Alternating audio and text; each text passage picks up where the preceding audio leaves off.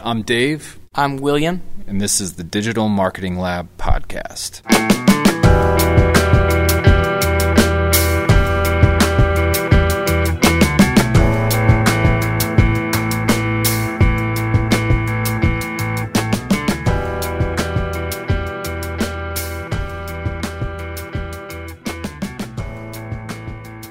This episode is brought to you by Nozak Consulting. Nozak Consulting is our digital marketing agency that helps grow businesses by leveraging search. By using best-in-class search engine optimization combined with content marketing, social media marketing, and social media management, we've helped countless businesses expand their reach online and drive stronger revenue. What makes Nozak Consulting different from other marketing agencies out there is our customized approach for each specific business we partner with, which is based on a foundation of in-depth research and market analysis. No cookie-cutter marketing campaigns here. If you've been frustrated by the lack of ROI from your current marketing strategy, contact Nozak Consulting today and find out what a digital marketing strategy looks like for your business.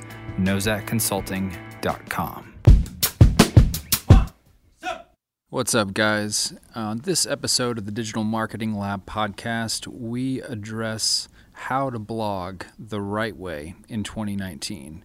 We got asked by a local digital marketing class here in Tulsa to speak about this and kind of go over the basic best practices and principles for writing a blog post the right way that's going to help you win for online marketing and search engine optimization. With that being said, let's get into it. William, where do we start on writing our blog post to win online?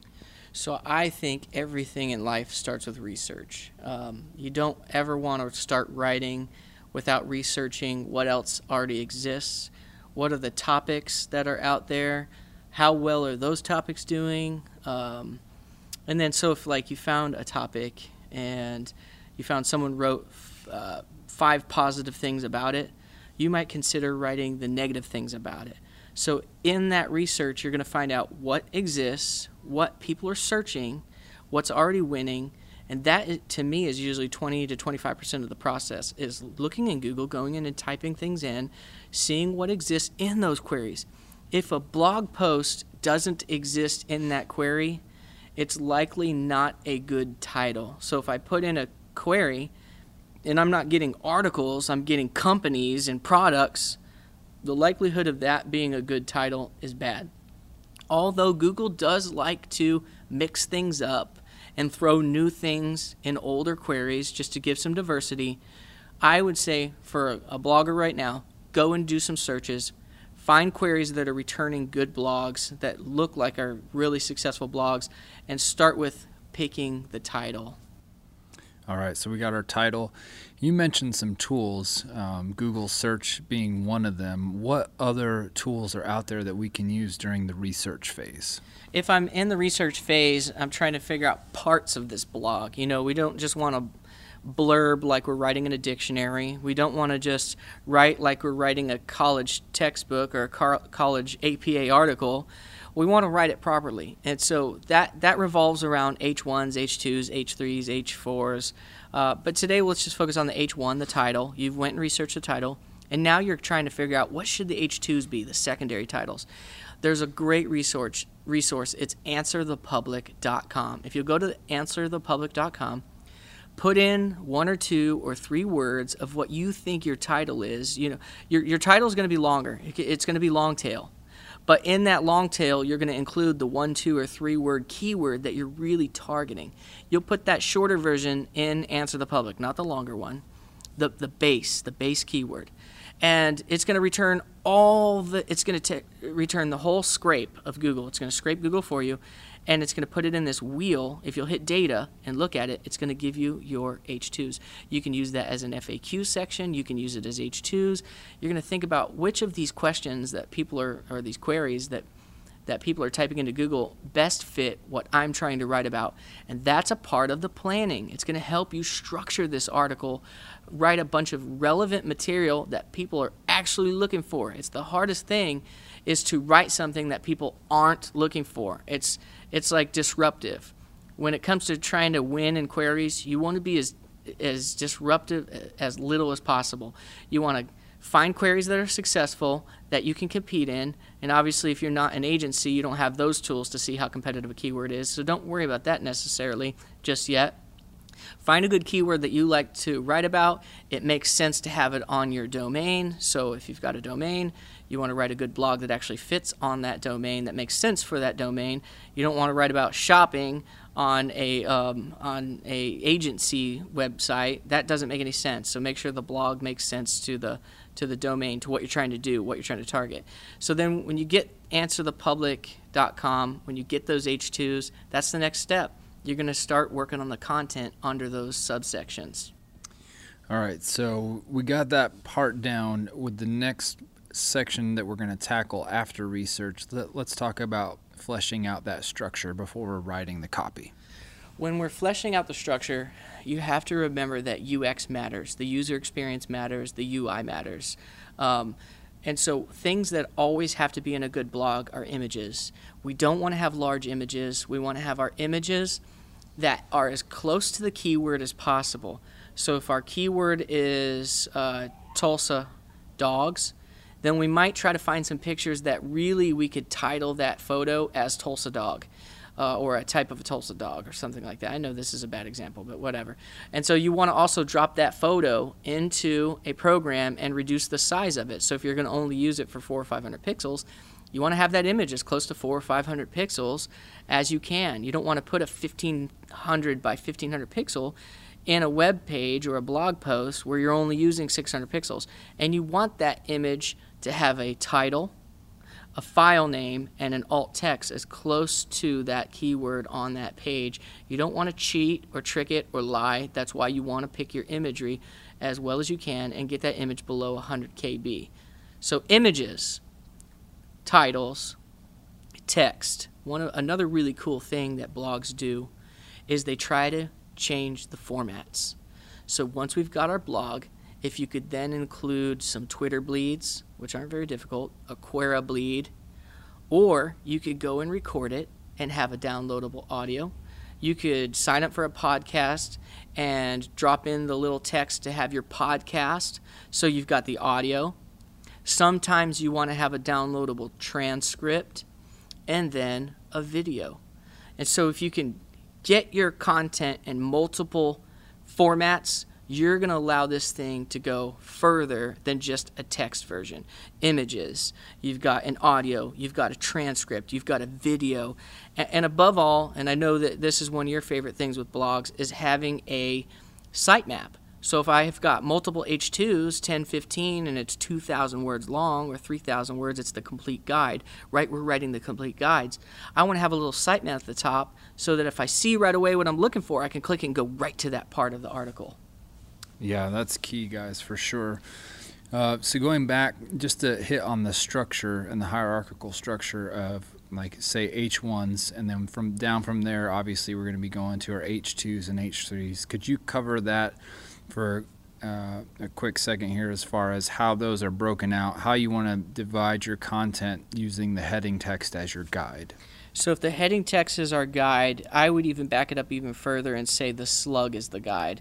So if my website is called digitalmarketing.com and then /blog, and that's going to take me to the blogs, and then another slash is actually going to be the blog title, that blog title there is what we call the slug. And so you want that slug, if your title is Why I Love Tulsa Dogs, and the keyword that we really are focusing on is Tulsa dogs, your slug wouldn't be Why I Love Tulsa Dogs. It would just be Tulsa-dogs. And so you want the slug, the URL, to be as close to that home run on that keyword as possible. Now that H1, that title of the page, that's where you're gonna say Why I Love Tulsa Dogs. That's the H1. You want it to be unique. And then inside that, so you'll write some content under that. And you're going to want to try to use, so what I would do is I would go to Google and type in Tulsa dogs and hit enter, and I would see what words on that first SERP, what words are bolded. That's going to give me an idea of all of these things that Google thinks are semantic connections to what the best article is. So I want to look at those words and try to incorporate them in my my content so that I can really nail this article to Tulsa dogs. And so I'm going to also try to incorporate that Tulsa dog somewhere in a really high H2, because the hierarchy is top of page down. So things at the top are weighted more than things at the bottom. It also has to do with crawl budget. But also we want to put that that keyword up in the H2s when possible, and in the H1. And so if we can have that in the higher, the more important parts of the text, the H1, the H2, maybe an H3. Don't be spammy, don't be ridiculous. You're just telling Google crawlers what the most important keyword is on this page. And just to add to that, when it comes to H2s, that's where we're going to circle back to using the Answer the Public tool. We're answering some of those questions. Now, sure, some of those questions we could definitely use. Some of the lesser valued questions we could put in an FAQ section at the bottom of our post. But if you see a clear theme on some of the most asked questions about the topic that you're writing about, you want to make that an H2, and you want to flesh out that answer in the content below that H2, and even have subheadings below that for different areas that answer that question. So multiple H3s that cover different aspects of the answer of that question about Tulsa dogs, like what are the most popular breeds of dogs in Tulsa. Then I'm going to have 4 H3s under that H2 that say the most popular Labrador Retriever breeds in Tulsa, and then break that down, an example like that. All right, so we've written our content now. We've got our structure down. How do we wrap this up? How do we finish off this process? When do we know that we're done writing our blog? Check your work. And so you could have the best article possible. You could have the highest quality content. If the page is loading too slow because the images aren't sized properly, because you've accidentally made some mistakes with your HTML, then you're not going to give yourself a chance in the world to win. And so this is where you'll use tools like tools.pingdom.com, and you'll ping the page. Just take a look at the how fast it opens, because site speed is a ranking factor. And then look at how big this page is. Make sure that it's really small. Usually you want a page to open up in less than 2 seconds, and you want it to be less than 1.5 MB. And the quicker you can open it, get it to open in a browser, the better. Also, take a look on the phone. Make sure it looks good on the phone. So sometimes you have to double check it. So after you hit publish or save, take a look through a phone, take a look through a tablet, take a look through the different browsers, look through Internet Edge, look through Mozilla, look through Chrome, and see how the UX looks to the user. And that is the next and the final step, is make sure it looks pretty. A good, pretty looking article can do really well. And that's the double check phase. In 2 or 3 months, come back and add to it. Come back and add more. Come back and modify it. That way the crawler sees that there were modifications on that page, and they see, oh, they're upkeeping this page. Oh, this page is evergreen. Oh, okay, it's still relevant. So go back and make it more relevant, add to it, keep working on it. Make articles that can be evergreen. There is a time and a place for articles that do decay. That's true. You know, sometimes there's seasonal SERPs that you want to jump in. But the best bet with a blog is to try to write things that can last the test of time, you can add to and really win long term, because an old page is a good page, especially if it's upkept, looks clean, fast, has the right content, matches up to good queries that people are looking for, has great visual pieces to it, maybe even has an audio embedded into Twitter Bleed, and you've got a great looking post for your website.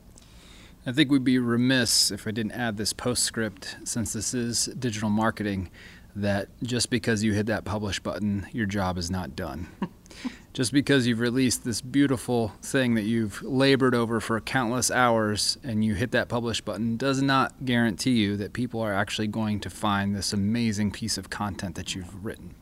So from there, you have to do the legwork of actually getting the word out.